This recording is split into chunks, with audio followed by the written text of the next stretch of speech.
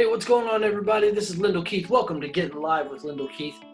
Dude, I'm so stoked to bring to you tonight's guest. This conversation is going to be absolutely amazing. It's my friend Damon Harris. Damon Harris with Fellows Inc., architecture, design, real estate development. They do all of it. They're here in Dallas. Really cool dude, extremely sharp, very talented, super smart, and a whiz when it comes to the financial aspect side of things. So glad you guys can make it. Please welcome Damon Harris. 2 times a week in the gym? Yeah, back when I was lifting. Yeah, it was twice a week. Twice a day. Twice a day. What did I say? Twice a week? Yeah.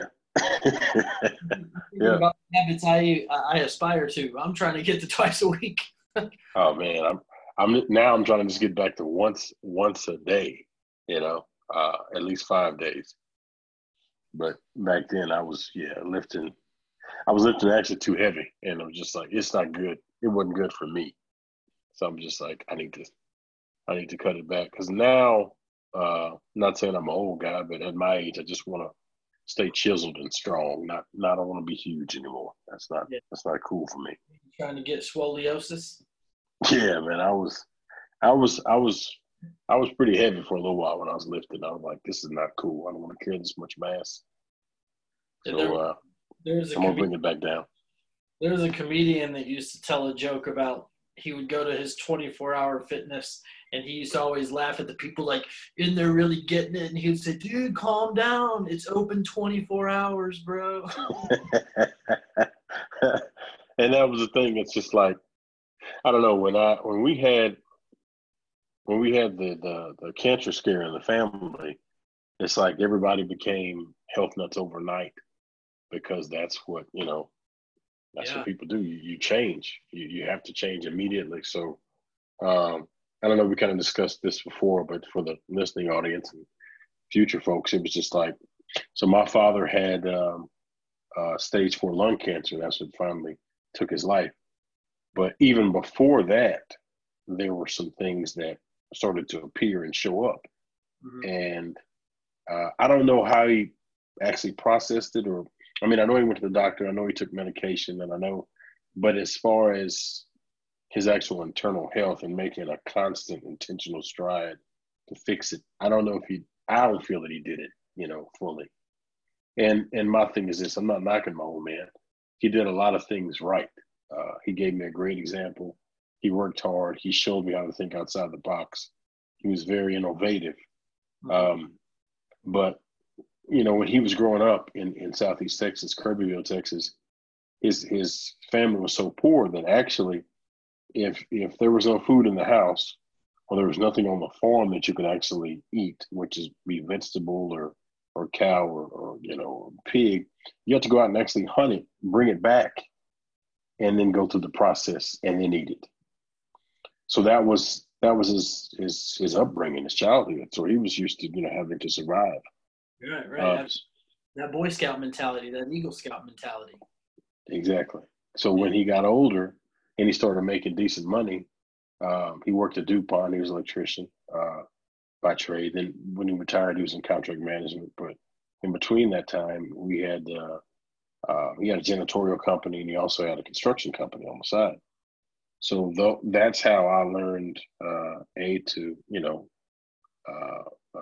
be clean about my work environment from the janitorial side, and then also the construction side as far as wiring, dismantling, demolition, sheetrock, roofing, framing, the whole shebang.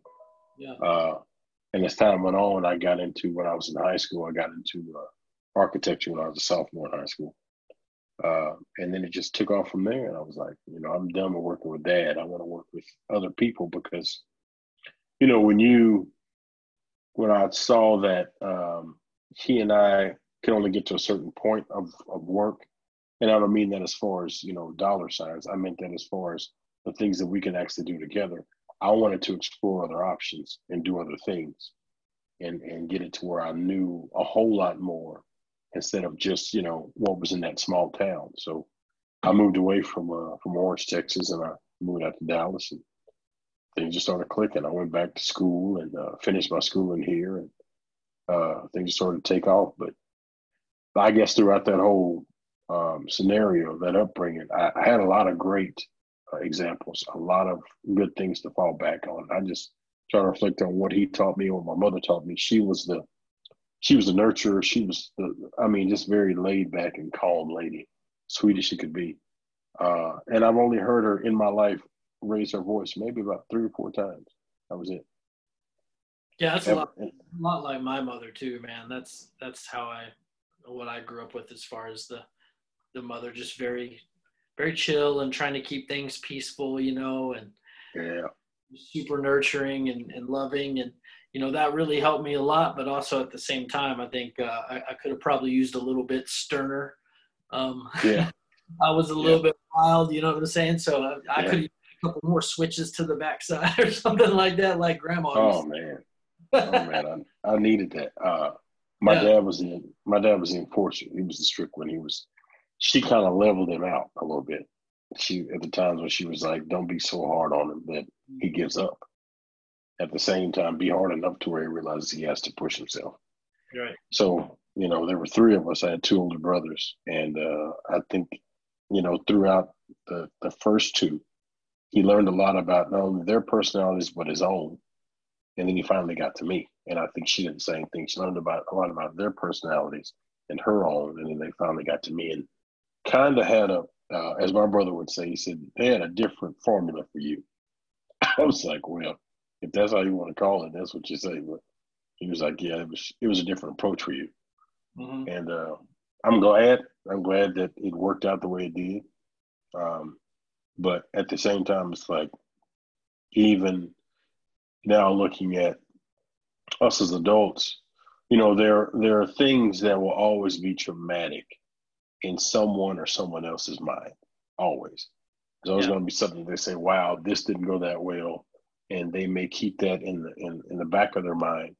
And it's 2 choices that person can make at some point.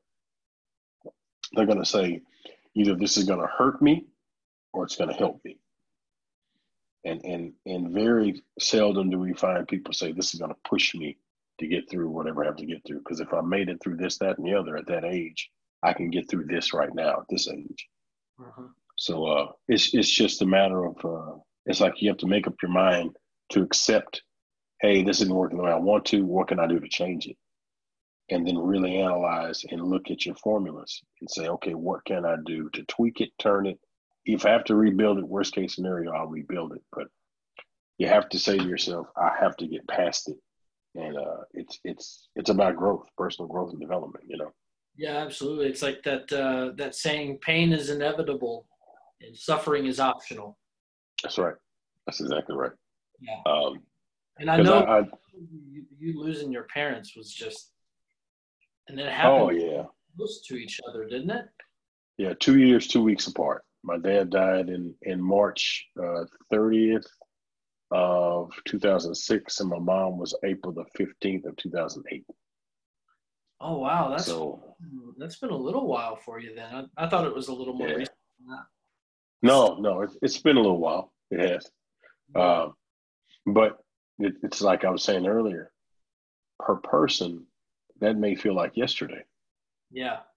Depending on who it is. And chronologically, it's a while ago. But depending on which son or which brother you ask, it's like, oh man, it still feels like yesterday. Or one may say, I'm doing better. You know what I mean? And another may say, yeah, I just focus on the positive and keep on moving.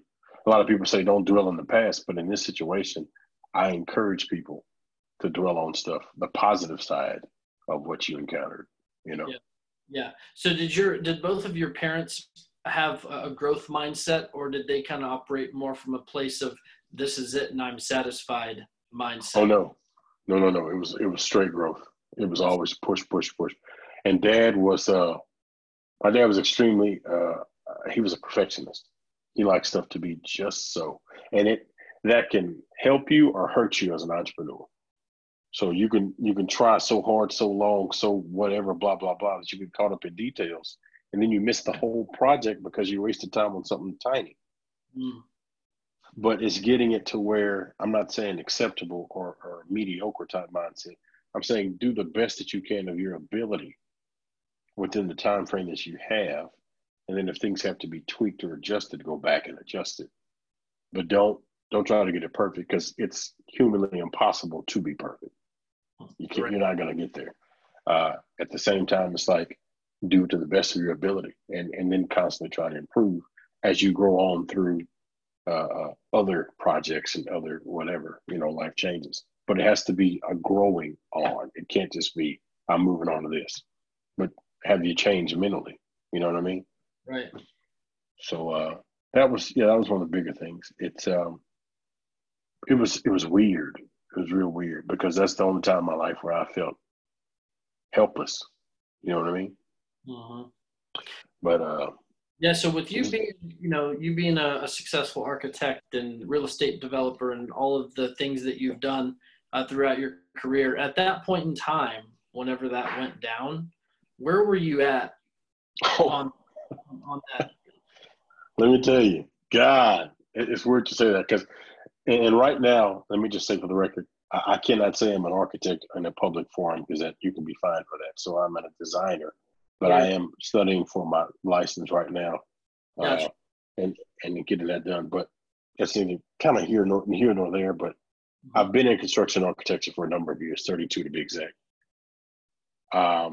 At that time, when my first parent got ill, and it was obvious they were ill, I was working for an architecture firm, and I was driving back and forth to Tyler, Texas, because that's where my father was in the hospital.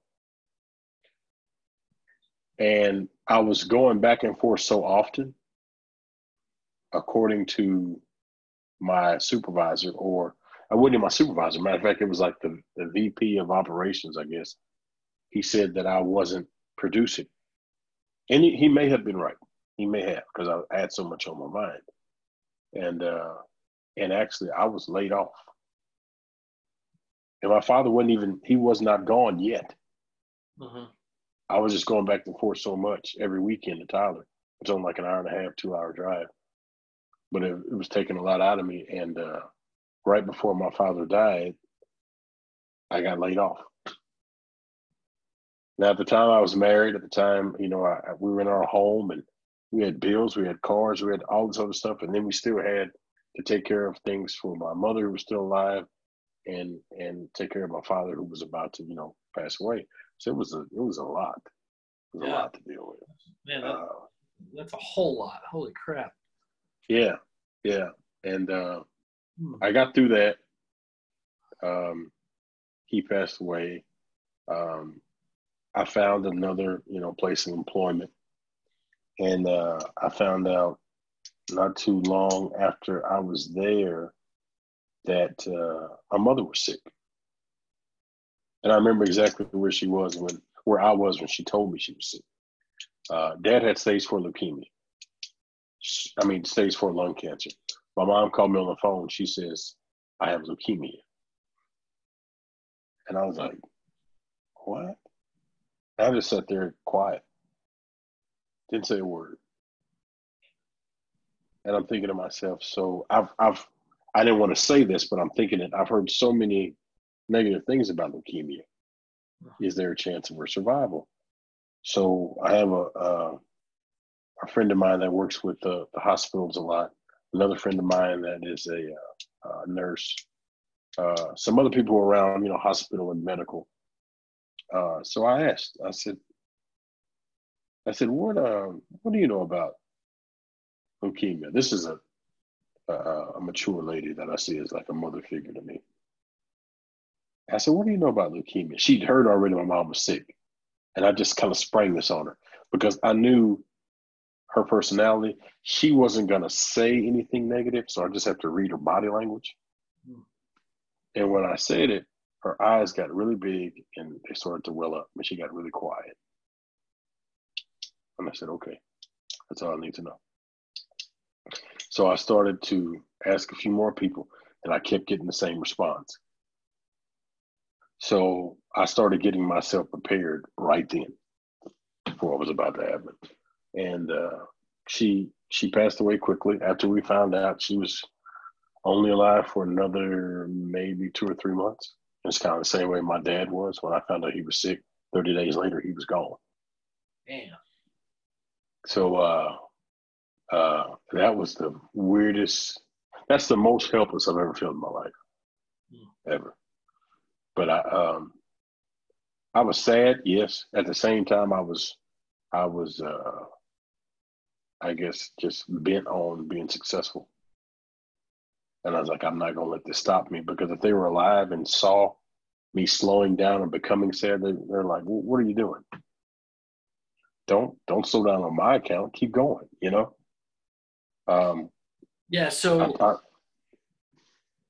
that note, you and I were blessed because we come from a background of growth mindset individuals. Right. A lot of people aren't that fortunate, Right. So what would your suggestion be if someone, that was raised kind of in a different type of environment, more kind of worry, more kind of doubt, more kind of fear driven and oriented? What would your advice based on a kind of a growth and development aspect? What would your advice be of one thing that someone could do to get out of that pit that they may be experiencing from that type of loss? What would be from your perspective, what would be a good thing to try to focus on to shift gears and get out of that? Because that's tough. Yeah, it is. You have to, and this is going to sound really weird or robotic like, but this is what I did. This is what worked for me. And this is what I would tell anyone I met a stranger on the street.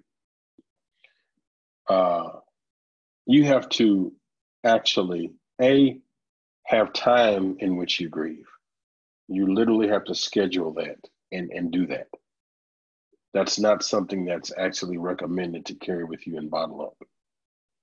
So you need to get that out. It's just like any other type of waste or pain. It has to be expelled from the body. So it has to get out, number one. Number two, and I'm going to use, I think this is the wrong word to make the right effect, unlearn negative habits that are not conducive to your successful future. So you have to look at yourself and actually be honest with you and say, what habits or thought routines do I need to get rid of, and which ones do I need to pick up? And then do it. It takes time, and it's never ending, but it gets easier as you start the process and practice the process. You become basically in the mastery of fixing you. You'll never be perfect. You'll never master it completely, but you're more open to what you may be doing wrong or what you're not being necessarily successful in, because the thought is the most powerful thing. Absolutely. If your thoughts are wrong, you're not going to be successful. I'm sorry. It's just not going to happen. No, it's impossible. It's absolutely impossible. Yeah. It's kind of like someone winning the lotto who's never managed any type of large sum of money. They're going to be broke within, short period of time, months, maybe a year. Yeah, Hollywood Henderson is a prime example of that. Love the guy, but yeah. And he won it twice. Yeah. That's wild. But as time went on, I think he learned the lesson, and then he wrote a book and became a good author at a later point in life. So he mastered football. He had a couple of hiccups with the lottery thing, but then he came back as an author and did pretty good. Yeah, absolutely. So started speaking struggles. Yeah, man. It's about being honest with self. Mm-hmm. Those were the two biggest hurdles, I believe, in my life. And I'm gonna tell you where I was mentally. I wanted to. Matter of fact, I just started. Yeah, I just started my company in 2005, which is the year before my dad died. Just started it. So when he was actually, having these health issues and slowing down, his body was starting to decline, I actually, got my company, started, had the website stuff, blah, blah, blah. And then it was just like a moment when I was like, wow, this is the worst timing. Yeah. Was that Fellows Inc.? Yeah. Yeah. That was it. Hey, going strong. Oh man. But see, and here's the thing. In that time period, whatever the case may be, it was a lot of things I couldn't focus on. It was like at that moment I was struggling to come to grips with the reality, and then B, how do I continue to work? So that rush of emotion that you never saw coming is upon you. And you're having to deal with that, and then, try to get your company in a good state, or just work, period. Because that was a weird time. But it's crazy how things will resurface, and how things can come back, and how things can be fixed and undone, and how things can get better. If we think gloom and doom, that's what we receive. 100%. But if you think about winning, positivity, you also receive that. I'm a big fan of The Secret, law of attraction, that kind of thing. Yeah. So when we actually focus on better things in life, better things happen. Absolutely. And I love how you hear a lot of people say, I don't believe in the law of attraction. Well, it is not a belief system. It's a law that's always working. But the thing about The Secret was cool, but they really left out, the word action is in law of attraction for a reason. Right. The Secret really is more kind of like, whatever, you can sit under a tree and think about whatever and it's gonna come. Well, no. You gotta visualize it, you gotta see it, you gotta feel it, and then you gotta move. Walk towards it. Yep. You gotta go. And the thing about it, what's interesting to me is everything starts with your beingness, like your emotional state, like where you're at emotionally, your beingness, and then based on the way that you're being, like if you're focused on being grateful and like in that vibration of gratitude and appreciation and joy and all of that kind of vibratory state, and then you start doing things, then you have things. So it's like it's really a be, do, have. Right. But what's interesting to me is we're taught in school, do, be, have. You got to do a bunch of things so you can be something, so you can have something. Yeah. And it's completely bass backwards, however you want to say it. Yeah, completely. That's right. Yeah. That's right. So because in actuality, that we're taught over years that the test comes after the lesson. But in real life, the lesson comes after the test. And that's just what it is. You don't, because you're not going to see it always walking towards you.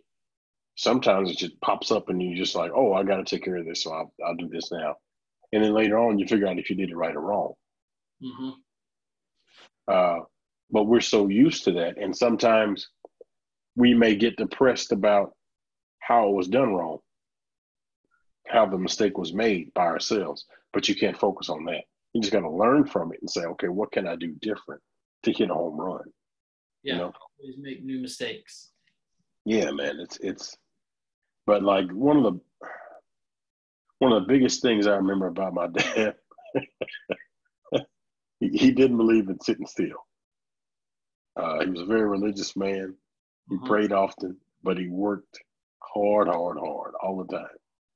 And only when he got way up there in life, as far as his age, and I don't mean he was extremely old when he passed away, but to do what he used to do and still work the way he was working at that age was possibly a strength. But I remember he used to say, no, this is my exercise. This is what I consider my activity for the day. So he built his the second house that he moved into when he left Orange. He moved into another house in Beaumont that he built himself. He had a little help here and there, but he built it. And then he flipped that one, and then he moved to Tyler, and he bought one that was already there. But by that time, he'd already, made a good little chunk of change off the first house, and he got rid of his. I think he liquidated a couple of his companies. He was doing okay. But one thing he did tell me, he was like, at the time, back in the '60s in Southeast Texas, the stuff that my father had seen and lived through and gone through, it could affect you adversely if you allowed it. Mm-hmm. And he told me one day, he said, Damon, he worked at DuPont. He said, if I'd applied or looked into or really tried to, I guess, fight to figure out this information, this knowledge about my 401k way back then, he said I would have been a multi-millionaire right now. I was like, what? Wait, huh? Go ahead. I was like, wait, what? He's like, yeah. He said, but at the time, being an African-American male in Southeast Texas, certain information wasn't as privy to me where I was at DuPont. He said, so therefore I didn't get the opportunity to even read the documentation. I was like, wow. But that told me as I got older, I said, Damon, read as much as you possibly can. Not on the internet either. I mean, hard copies or softbacks, the tangible book. Yeah. And I'm not knocking the internet. There's some information you can get to quickly on there, but there's so much recorded or written information that's not on there yet that you still need to have books in the library. So I just said to myself, okay, Damon, expand your vocabulary, read as much as possible, learn about laws and learn about corporations, LLC, C Corp, S Corp. I did as much as I could, man. Banking system, financial practices, construction, architecture. I just dove right in. Mm-hmm. And you'll never know it all because it's always changing. At the same time, you need to have a firm grip on the knowledge that's available. Yeah. That's for any course, any passion, anybody, So on the real estate side, do you actually own real estate? I used to have a couple of houses here and there, but I liquidated. And now I'm doing more of the rehab side or new construction side with houses. I'm also doing some commercial properties that have to be, I guess, what is it? A build out. So interior finish out. And I'm also, I want to actually, own an apartment complex at some point in my life. That was my dad's thing. And he owned one when we were younger. And he sold his interest as he got older because he just got tired of managing it. But one thing he always said was, he said, Damon, invest in something that will pay you while you're sleeping. Absolutely. And if you fall asleep in death, it's still paying your family. So I was like, yeah, that's pretty deep. And I didn't realize what he was saying fully until I got older. But a lot of the seeds that he sowed within my mind started to actually, blossom and bloom. I was like, okay, that's I'm going to do that, and I'm going to do this, I'm going to do that. But that was kind of the thing. When I talked to my mom about certain stuff, I'd ask her something that would be bothering me, and she'd say, and I was a child when this conversation happened. She said, "Be innovative." I was like, "What does that mean?" I have no idea what that word even means. I was a little boy. She said, "Go look it up." So I went and I looked it up. And it said basically you find another way to get the same end result, but you create a method, create a path. So I was like, okay. So from that day forward, we'd always say that between us up until she died. We'd always say, be innovative. And we'd smile when we said it or laugh out loud. But that was kind of our thing, our little inside joke, be innovative. But she and my father and she were always about figuring stuff out. find a way, figure it out, do something that's going to make sense, Mm-hmm. and then go forward, plan the attack, and then attack. Yeah, you're really fortunate that you had that type of information and instilled instilled in you at an early age, because the whole financial piece in investing was never a conversation in my house, like at all. Really? Okay. My father was started cutting hair in 1967 in Dallas, and started his own salon, and he's always been self-employed. My grandfather was a engineer and contractor, and he was a brick mason by trade, and he created a very successful commercial construction company that they built Nimitz High School in Irving, and had a hand in a lot of stuff in all throughout Dallas, different types of commercial structures. But taking the money and putting it in places to where the money can continue to work and grow was not part of the scenario. So, unfortunately, my grandfather, he retired at the age of 50. And he told my grandmother, hey, I'm going to work really hard. I'm going to build this company, and we're going to take this money, and we're just going to travel, because she wanted to travel. So that's what they did, And, whenever he was about to pass away, he told my dad, I think it was $32,000. I got $32,000 in cash in the trunk of the Cadillac. You and your brother split it. Wow. You know what I mean? Like, so there was never the whole concept of taking some of the money. There's a difference between saving to save and saving to invest. Yeah. So now, me being 38 and never raised with any of that type of information, not talked about. Money was never talked about. Right. In the household, you know what I mean? Like, you work hard, make some money, and since my dad was in the hair business, most everything was cash. Right. So, it was no wonder when I started waiting tables, it's like, okay, you make some cash and you spend it, and then you go make it again tomorrow. You know what I mean? Right. Like, okay, I can spend it and I'll go make it again tomorrow. Right. I remember when I was really young, I think I was 10, maybe 9. I was going through my dad's closet. I was snooping. I was always, I was snooping around his closet, and I came across a garment hanging bag. And I opened the zipper, and it was just full of cash, dude. Wow. And this was in the late 80s. I don't know how much money was in there. I looked, dude. I was like, what's my dad doing? Yeah. Running some type of illegal ring, but that's always just stash. Don't trust the banks. Yeah. Don't trust the banks. Yeah. I get that. But let's figure out how to take a bunch of that cash, a good lump sum of that cash, and put it in a place to where that money can just grow without us touching it. That's so right. Now where I'm at, learning all these things, I recently got an ebook called What Would the Rockefellers Do? Right. I've seen it. Yeah. And I started reading it, and I was like, oh my goodness. Like, you mean I can utilize cash flow insurance, my own internal banking system that I can borrow from through insurance, and I borrow from it, and I'm paying myself back. So I don't have interest. And the whole concept of creating different trusts, future generations, they have to apply to a board to take loans out, and they can only use it for education or starting businesses or the advancement of the family trust. And they have to pay it back. And it goes right back into the family. And I'm like, That's right.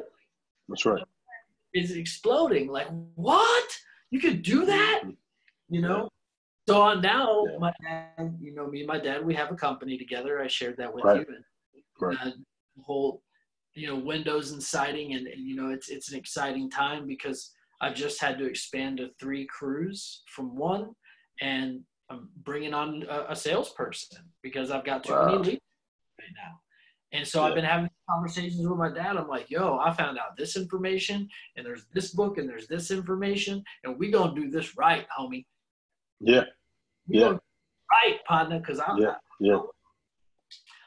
the money's gonna be great, but I love what Jim Rohn says. It's not about the money. You don't set a goal to become rich because of the money. You do it because of what it will make of you to achieve it. Right. The skills that you're going to learn, the things that you have to develop internally in order to even be able to do it. Like, the skills that you acquire are going to heavily outweigh the joy of the money. Right. Oh, You're yeah. going to transform. You're going to transform. Yeah. You're going to just be a more effective person in all areas, spiritual, physical, emotional, mental. All those things have to come together for you to even have a success. And I was talking to one of my counselors just a little bit ago, and we were talking about the whole treatment world, and it's got to be deeper than just removing the alcohol and the substance. It's got to be rethinking about things, creating new habits, working on your spiritual health, because it doesn't matter if you're not like balanced. Just removing the substance is not right. Good. Right. Exactly. That's why most people go to treatment. They end up back in treatment very shortly. Right. So I was just having that conversation, and it's got to be a full scale operation. So that's right. It's been a lot of work. It's been a lot of work to really put a lot of energy on completely recreating my whole upbringing, if you will. Now, there's a lot of great stuff. My parents were amazing. My granddad was amazing. And, the thing that I was going to say, I remember now, is you're talking about your dad always being active. Yeah. Oh, my dad's the same way. He didn't want to sit still because he loves what he does so much. Yeah. And now I've fallen in love with it too. But my granddad was the same way. Like, I remember, going over to their house when I was a kid. And he lived on the lake, Cedar Creek Lake, and he had a boathouse and he had his workshop. And he was very, very smart. He could freaking invent and build all kinds of things. Just a genius. Yeah. And my grandmother would sit in the house in a rocking chair. She'd watch TV, and sun up to sundown, he'd be in his workshop just building something new. Always wanting to build something. Always wanting to innovate. You know what I mean? And I've got a lot of those skills, a lot of great skills from my dad and my grandfather. And I'm like, man, I'm so glad that I'm able to take all that stuff and now mixing it with even more knowledge on the financial side. Mm-hmm. To be able to, one thing that was in that book that I really enjoyed reading about was, it compares the Vanderbilt family to the Rockefeller family. And the Vanderbilt trusts were set up in a way, all the next generation just had trust funds and they had access to all the money. Right. Just squandering money right and left. But this wasn't intact. Exactly. Yep. Just laundering the money everywhere. That's why their name's not on the list anymore.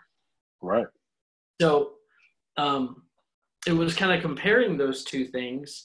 And, you had to, with the whole Rockefeller method, if you will, their whole concept was we want all of our future generations to not have to start at zero. Right. We want them to be able to have access to the money they need to start a business or continue their schooling or just those things. Right. And it was very, instead of, if you want a loan, you got to go to the bank and people have to approve it. Exactly. Same concept, but it was a family bank. And that gave me goosebumps, dude. Yeah. I love it. And that in itself is genius because you can almost to a point say you kind of control your destiny. Yes. It's not as if you have to get the knot or the lump first and then go after your dream, or going towards your dream, you have to get this type of financing in order to make it happen. The financing is there. The plan is all that was left for them to do. Now, most people cases, what does it say, 76 or 77% of millionaires don't come from money. Right. They come from here. Right. So they had to actually get it on their own, and then the money followed them. Mm-hmm. But they had to develop that plan. And I'm like this. The way that I kind of grew up about it, my father, graduated from high school and stuff like that, but he didn't have a college education. My thing was to get my college education and then pursue my dreams as architecture. And there's a big misconception about architecture that people normally don't know. Architects as a whole don't make a whole bunch of money. They don't. They make average money. Here's the little hook. When you become an owner of your own practice, or if you're a partner in a practice, that's when you begin to make serious money, just like a lawyer would. Right. Gotcha. So my thought from a young age, I never wanted to work for anybody. I just didn't like it. And it wasn't because I was arrogant. I thought I knew everything. There were just so many things in here that I wanted to get out here. I knew they were going to have a problem with it. So I said, if I'm by myself and I'm doing it by myself, I'm not going to have a problem with me continuing to grow and try new things and develop this or, create that, blah, blah, blah. Because there's always a better way to do something. It's just about the right person finding it or doing it, creating it. Now, I know you know this book backward and forward. and I'm since I last talked to you, I just ordered this. Oh yeah. Bro, I'm about to dive in. This thing's beast mode. And so, anyways, I know you know this back and forward, but I love this part, and I have to read it. Anytime I tell somebody about this book, I always love to tell this little story because it's so powerful, man. And it's the chapter on specialized knowledge. Yeah. Chapter 5. And I love this right here. And if you guys don't like being read to, I don't even care because I'm gonna jump. Only a few paragraphs. Bear with me. So this says, many people make the mistake of assuming that because Henry Ford had but little schooling, he is not a man of education. Those who make this mistake do not know Henry Ford, nor do they understand the real meaning of the word educate. That word is derived from the Latin word educo, meaning to educe, to draw out, and to develop from within. That's right. An educated man is not necessarily one who has an abundance of general or specialized knowledge. An educated man is one who has so developed the faculties of his mind that he may acquire anything he wants or its equivalent without violating the rights of others. That's important. Oh, all you viewers, don't violate them rights, man. I'm trying to tell you. So Henry Ford comes well within the meaning of this definition. Oh, I love this part. During the World War, a Chicago newspaper published certain editorials in which, among other statements, Henry Ford was called an ignorant pacifist. Yep. Mr. Ford objected to the statements, and he brought suit against that paper for libeling him.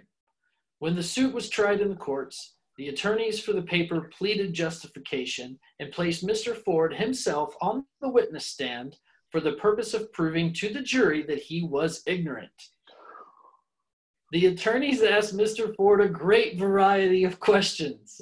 I'm doing this like a cold read at audition. A great variety of questions. All of them intended to prove by his own evidence that while he might possess considerable specialized knowledge pertaining to the manufacture of automobiles, he was, in the main, ignorant.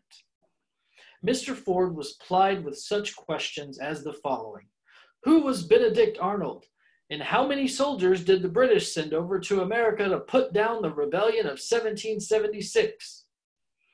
In answer to the last question, Mr. Ford replied, well, I do not know the exact number of soldiers the British sent over, but I have heard that it was a considerably larger number than ever went back. Finally, Mr. Ford became tired of this line of questioning, and in reply to a particularly offensive question, he leaned over. And this is the magic formula, folks. I want everybody to listen to this. Yeah. Very, very powerful for success.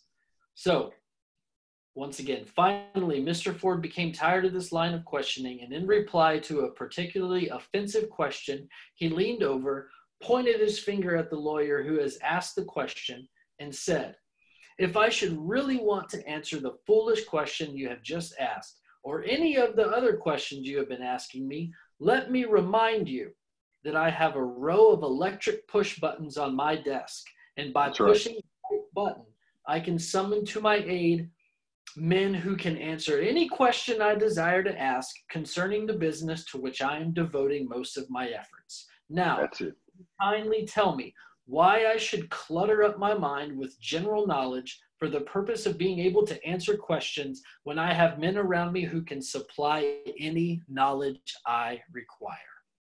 That's right. That's exactly right. Boom. Delegation. Understanding what needs to be done and finding the right people to do it. That's all it is. Organized effort. Yeah, so many entrepreneurs think they gotta know and do everything. I mean, it's very important to at least know a little bit about all of the aspects so you can find the right people to fill those roles.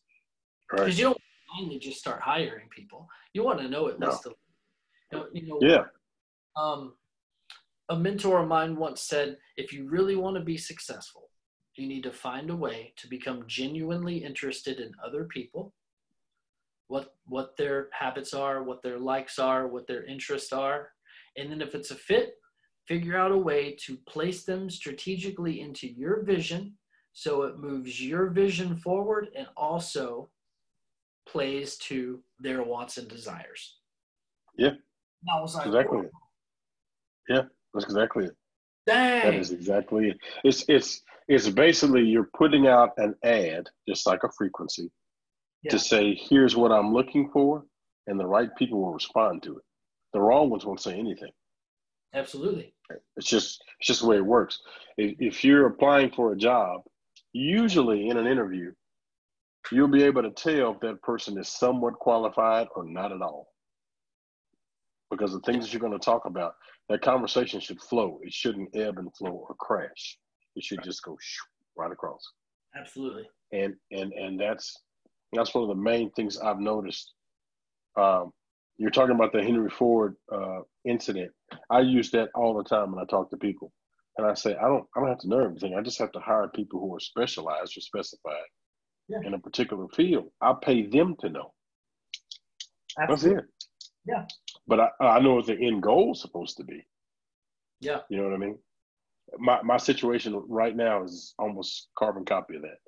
I have 2 master architects, 2 engineers, and a whole bunch of construction guys. Mm-hmm. On any given Sunday, they know more than me about their field because it's their field they've been doing forever and a day. Absolutely.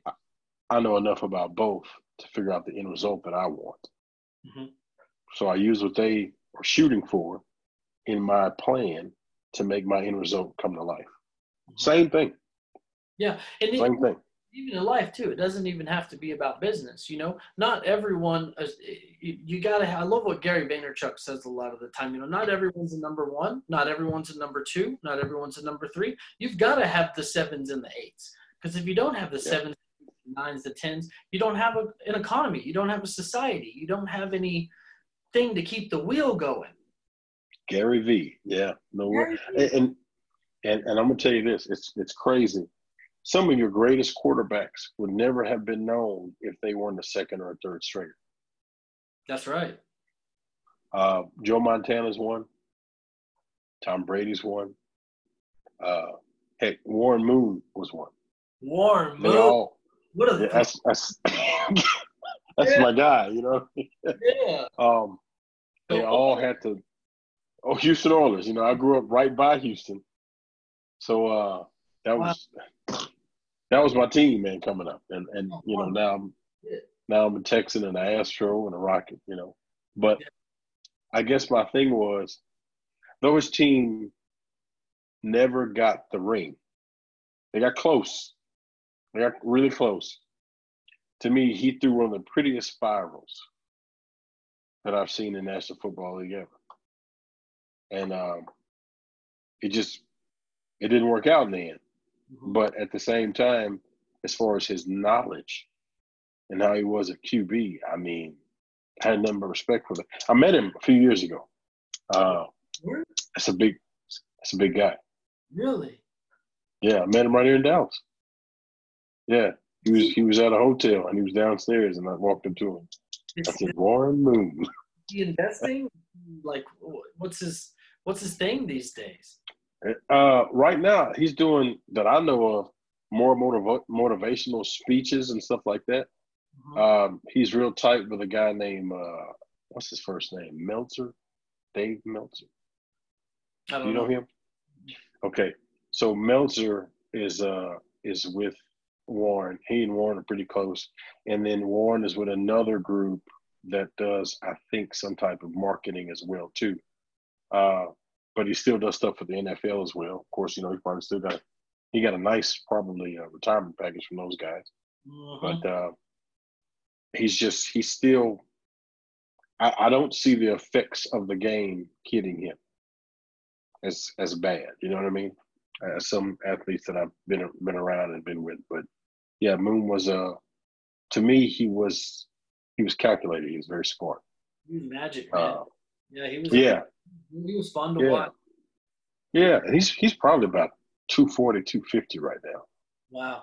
I can see him in my mind's eye kind of prancing back like a Muhammad Ali. He was like a he was graceful. You know what I mean? Yeah, he was. He's a lot like Peyton Manning a little bit. I love the way Peyton Manning plays. He's very point specific on every single little move, and he's like, Yeah. Warren was graceful, man. He when I watched him play as a young guy, because I remember I went to the last Houston Oilers game played in the Astrodome. Did you went really? To that game? Yeah. Saw it. Watched Warren play. It was amazing. It was amazing. Hayward Jeffries, Ernest Givens, Frank Wycheck. It was amazing. That was like my first football game. I think I was in high school. But when I was 5, the daycare center that I went to, they took us on a tour, a field trip of Texas Stadium. Yeah. And they had arranged to have Herschel Walker and Danny White there. Yep. And they took us on a tour of, the whole place and the locker rooms, and we saw Staubach's locker and, all that stuff. And then they took us all out on the field, right? And we got to play football with Danny White as all-time quarterback. Wow. You're 5. Can you imagine how massive Texas Stadium was to some 5-year-olds running around in that football field playing with Danny White, Walker? And then a few years ago, I did an event with Byron, Mr. Byron. We did an event at South by Southwest, and one of the VIP guests was Herschel Walker. And I was like, yo, for one, let me see your muscle. He's a big guy. Fix that push-up gun for me. And then I don't know if you remember back in 1986, and I told him the story. He goes, I do remember that. And I was like, I was one of those little boys, man. He was like, whoa, it was such a cool moment because I'm a Cowboy fan. I don't follow sports. I don't know the stats. Don't try to promote me, recruit me to your fantasy football. I ain't trying to hear it. Right. My goals. Right. You know what I mean? Right. Yeah. But I'm a Cowboys guy. I'm a Mavericks guy. I'm from Dallas. Yeah. That was a very surreal moment. Surreal. Yeah. Yeah, he's a big dude. That's another big dude. Massive. I mean, barrel chested, everything, just still in tip top shape. Yeah. Yeah. Yeah, he's like he's probably all of 270 right now, 265. He's a big guy. We're doing 1,000 sit-ups a day and 1,000 sit-ups a day. Yeah. And you know what? I think he's still involved with I think it was like health bars and shakes. Uh-huh. I think he has his own line, actually. Oh, really? Yeah, I believe he does. Several years back, I watched him on TV talk about that. And that's kind of what I remember. I don't know if he's still doing it. And then I remember he fought in the UFC for a little bit. He did? I didn't even. What? Really? Yeah. Yeah, he beat the snot out of some poor fella. But yeah. Yeah, Herschel. Done. I mean, he's still in great shape. You know what I mean? You know, I met Eddie George a couple of years ago. Eddie George is a really good dude, man. Yeah. He's doing something really important, financial advising to pro athletes. And see, I would love to do that. That was like one of my dreams in the very beginning. Because see, a lot of people don't know, Eddie George has a landscape architecture degree from Ohio State. Oh, I didn't know that. Yeah, he's got his own architecture firm, landscape architecture firm. Yeah, it's called Edge, Eddie George, in the name. So, I didn't know that. Yeah. So Eddie's done some things, and a lot of people, I guess, didn't follow him afterwards. But after his career, he got straight into it. A lot of these, well, I shouldn't say a lot. Some of these ball players invest and do things in which you never hear about or expect or suspect. It's a small percentage that do it and do it right, but they do exist. Eddie George is one. Herschel Walker was one. Bo Jackson is one. Shaq, of course, that's another one that's doing it. I mean, mogul, man, that dude's Magic Johnson. But you know, yeah. Oh my God, Magic is killing it. He's killing it. Woo! If you want to follow plan, come on, man. But what was amazing is there's another basketball player named Junior. I forgot his last name. He used to play for the Mavericks. I forgot his name, but I just saw it the other day. Junior Williams or Junior, I forgot his name. But after he retired, he played for the Bucks, I think. I think he played for the Mavericks. Anyway, but after he retired, he was back in the 80s era. After he retired, he was working at a fast food restaurant. Now watch. If you saw this person and knew what they were doing before and you walked in and saw them, what was your first thought? I have no idea. I mean, if they were playing pro basketball and you saw him on TV, I knew who he was. Yes. And then you're like, why is he working in McDonald's? Drugs? You think either that or he mismanaged his money, basically. Yeah. Right. Of course. Come to find out, he's one of the largest franchisee owners of ex-NBA players. And he was just learning the ropes. Yeah, exactly. Kim Marbury, or is it Mashburn? I think it's Marbury. That's another one who owns a whole bunch of franchises. Yeah, man. Some of the athletes, even Beast Mode, Lynch, Marshawn Lynch. Mm-hmm. You know, he didn't touch any of his major money while he was playing. Really? He lived off of his basically like his salary. So any endorsement money, it just sat in the bank. I guess one of my dreams at the end of the day was to speak with those athletes about how they invest their money, what you do in the league, what you don't do in the league, how to find a way to, protect yourself from any type of bad investment, how to create an actual, I guess, a money machine. And what people don't understand is You don't have to be an A-list athlete to create a money-making machine. Right. All you have to do is get there, have a decent contract, and you got your seed capital to start something on your own. You just have to have the knowledge along with the seed capital. That's it. Yeah. That's it, man. A lot of now this is kind of different, but along those lines. Do you remember Samari Roll and Antrail Roll? No, can't say that I do. Okay. There were I know Samari was at Florida State as a cornerback, and he went pro. And then Trail came to the league, and I think he went to the Ravens, and he went pro. Anyway, he's like a doctor. He is a doctor right now. Samari is? Antrail is a doctor. The name Samari rings a bell, but I can't place it. Yeah, he was a beast. He was a beast. I think brain, neurosurgeon. I think so. I believe so. But I know he is a doctor. I saw the coat, read up on him, saw his name embroidered, saw the tag. It's real. Interesting. I was like, wow. But I guess my point in saying all that is, when guys get in the league, they're taught from infancy or right after infancy how to play ball. But they're never taught the financial side of winning if you make it. Uh-huh.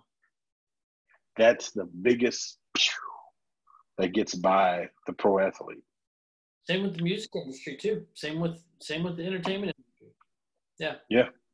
That's one of the main kind of founding principles of Recording Artists Guild. Whenever we started that back in the day, is we wanted to provide different tools and resources to artists to help them as people, because the label just sees you as a brand. Right. They don't teach you how to be smart with your money or all those types of things. So that was one of the resources that we provided for artists, was financial planning services. Well, and speaking of your boy Roger Staubach, yeah, when I say killed it, he killed it. Crush. You heard what he did. Which part? So lots. Okay. So back in the 70s, it was him, Randy White, Randy Hughes, a lot of the old school Cowboys. They weren't making a whole bunch of money when they were playing football. So in the off season, they would study real estate. That's what Staubach did. Mm-hmm. Study real estate. And as time went on, he started making small investments and growing his company. And I don't know if you remember, there was a Roger Staubach real estate company for a while. Well, yeah, my dad's best friend, Scott Riddles, that I've been playing golf with since I was a kid, he was vice president of Staubach's real estate company for years out in California. Yeah. Okay. So watch this. The architecture company I used to work for many years ago was hired by Brinker International. You know about those guys, right? Yeah. Brinker International, one of the chairs, I think was VP or whatever, was Staubach. Mm-hmm. Yeah. So recently, over the past 10 years, his companies have grown so well, he sold it and made out like a bandit. Like a bandit. I mean, imagine. Oh my God. It was a if my recollection serves me correctly, if it serves me right, I think it was either close to or eclipsed 100 billion. Yeah. With no, a B? mil. Oh, million. Mil. Okay. Yeah. What? No, not a B. Not a B. Okay. But considering, that's not bad. No. That's not, he did all right. He did okay. So when I hear about some athletes that don't have the right people around them or don't have the right advisors around them, and I'm not saying I'm a financial guru per se, mm-hmm. but I've made some bad decisions, and that's how I learned to make the better decisions. Right. So it's like now, I read Think and Grow Rich. I read just about every single Robert T. Kiyosaki book. I read Jeffrey Gitomer. I'm reading Dennis Kimbrough. It's just all about increasing your specialized knowledge. First, you got to get the correct emotional headspace. Because if you're all about bright and shiny, EQ, emotional quotient, it's that's where it's at. If you fall in love with the bright and shiny, you'll lose every time. Yep. I mean, when I talk to people about it, they're like, "What do you mean fall in love with the bright and shiny?" I'm like, every single young man that I know growing up has done this. When I'm about to say this analogy, the first car that they buy is the car they've always wanted or fell in love with. They end up upside down. Mm-hmm. That car eats them alive. Hopefully, they shook it off and learned from their mistake. I did it.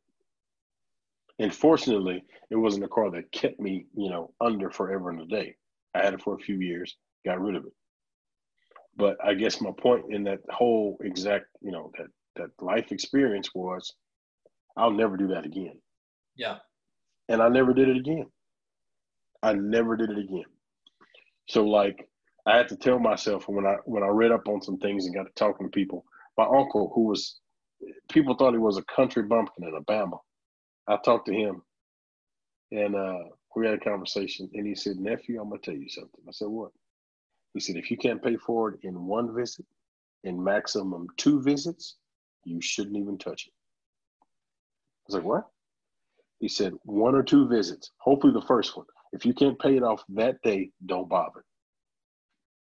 I like that. I was like, "Really?" He said, "Trust me on this." That's a great philosophy. I said, "Okay." And he knew what he was saying. I heard what he said, and I remembered it, and I never forgot it.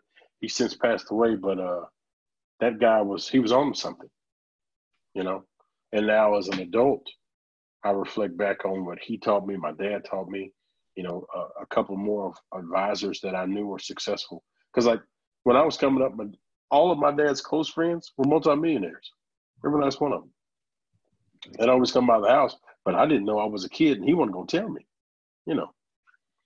So we just had conversations. I got to know them, shook their hand, we talked, and that was it. When I got older, I figured out, I was like, wait a minute, these guys, they did some things in their own personal life with this.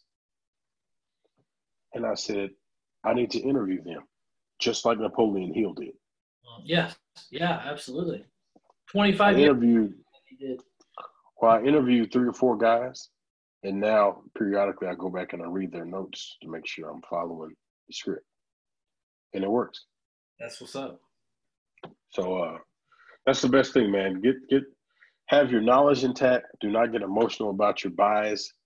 Learn to actually make money while you're sleeping, or even fall asleep in death and still making money for your family. And don't be weighed down by past mistakes or hardships that you or we have encountered in our lifetime. It's going to happen. Just learn from it. Keep going. Grieve when possible, but don't let it take over. So that's some of the best advice I can give, man. I love it. Well, thank you so much for sharing the wisdom, donating your time graciously with little old me and my little library desk over here. Got my essential oils cranking. I'm gotta keep my little space serene over here. But I appreciate it very much. You taking the time to jump on the phone and in the video chat and sharing some really good knowledge for the listeners now, the future listeners, and hopefully the listeners will pass on some of this to their kids in the future. Because that's what I wanted to show, man. I just want to share really cool perspectives and ways of overcoming obstacles and turning them into opportunities. Because, ultimately we're the ones creating our life, and more knowledge that we can have about that, and the better off we'll all be. Is what I've heard. So thanks, Kim. Exactly. Yeah. Is there any website thing that you want to? Yeah, man. Go to Instagram. I'm under fellows_INK as an ink pen. On Facebook, I'm under Fellows Inc. of such person Eric Marcus, and we just right now it's straight design and build, man. We'll draw it and build it for anybody, but it's renovation, new construction, demo, rehab. We don't care. And we do it not only just residential, but we do it commercial as well. Awesome. So, yeah, And I will say I've seen some of your design work firsthand, and it absolutely blew me away. That whole 1.2 million square foot facility that you had designed and created and blew my mind, dude. So your services are what's up. So if any of you guys need those services, Dallas, Fort Worth, right here. Come see me. Come see me, man. Absolutely. It was a pleasure, man. I appreciate you stopping by, saying what's up. Everybody. Right. Thanks so much. Thanks for joining us on Getting Live with Lyndall Keith. Talk to you later. Have a good one. All right, guys. Hey, what's going on, everybody? This is Lyndall Keith. Welcome to Getting Live with Lyndall Keith. Dude, I'm so stoked to bring to you tonight's guest. This conversation is going to be absolutely amazing. It's my friend Damon Harris. Damon Harris with Fellows Inc., Architecture, Design, Real Estate Development. They do all of it. They're here in Dallas. Really cool dude, extremely sharp, very talented, super smart, and a whiz when it comes to the financial aspect side of things. So glad you guys can make it. Please welcome Damon Harris.